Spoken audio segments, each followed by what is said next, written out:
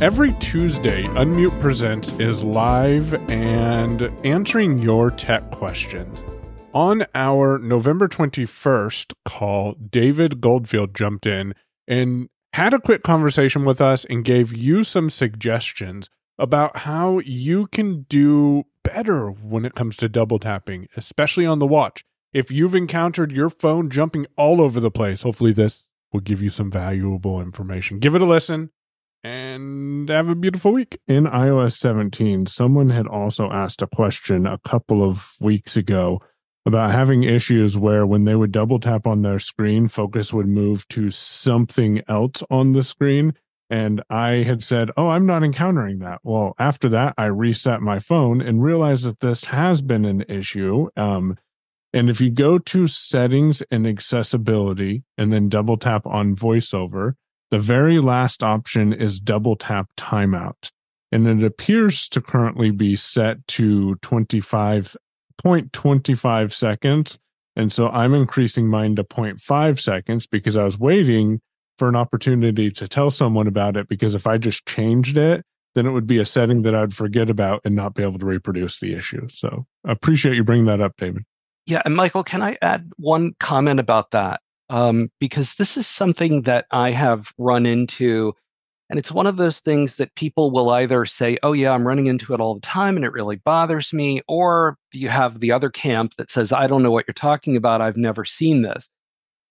I think that the problem is that Apple has made some changes to the double tap timeout. And I think that the reason why some people are not seeing it is because they're very fast double tappers. And if you're a tad bit, I don't want to say slow, but if you're a little bit slower than a super fast double tapper, you're going to run into that. And the suggestion that you gave, Michael, does work for iOS 17 users. Where you're going to run into a problem is on the Apple Watch, because the Apple Watch has the same problem where you now have to double tap faster in order to activate items, but there's no double tap timeout on the watch. The good news is, there's a few pieces of good news about this, is that I've reported this to Apple and spent a considerable amount of time demonstrating both the phone and the watch with them. And they took some screen recordings with me, and they seemed to, the rep that I spoke to seemed to acknowledge the severity of the problem. And so I'm hoping that this could be addressed. The way to get around that on the watch is just to double tap a little bit faster. And if that's a problem, if you have dexterity issues, what I have done is set up a hand gesture, which is under the accessibility settings on the watch, to just pinch my thumb and index finger together for a double tap. And that is a reasonably good backup until Apple addresses the issue.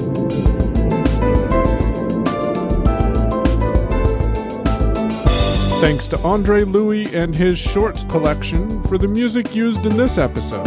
And thanks, David, for being a guest without even knowing it. Have a beautiful day. See you Tuesday.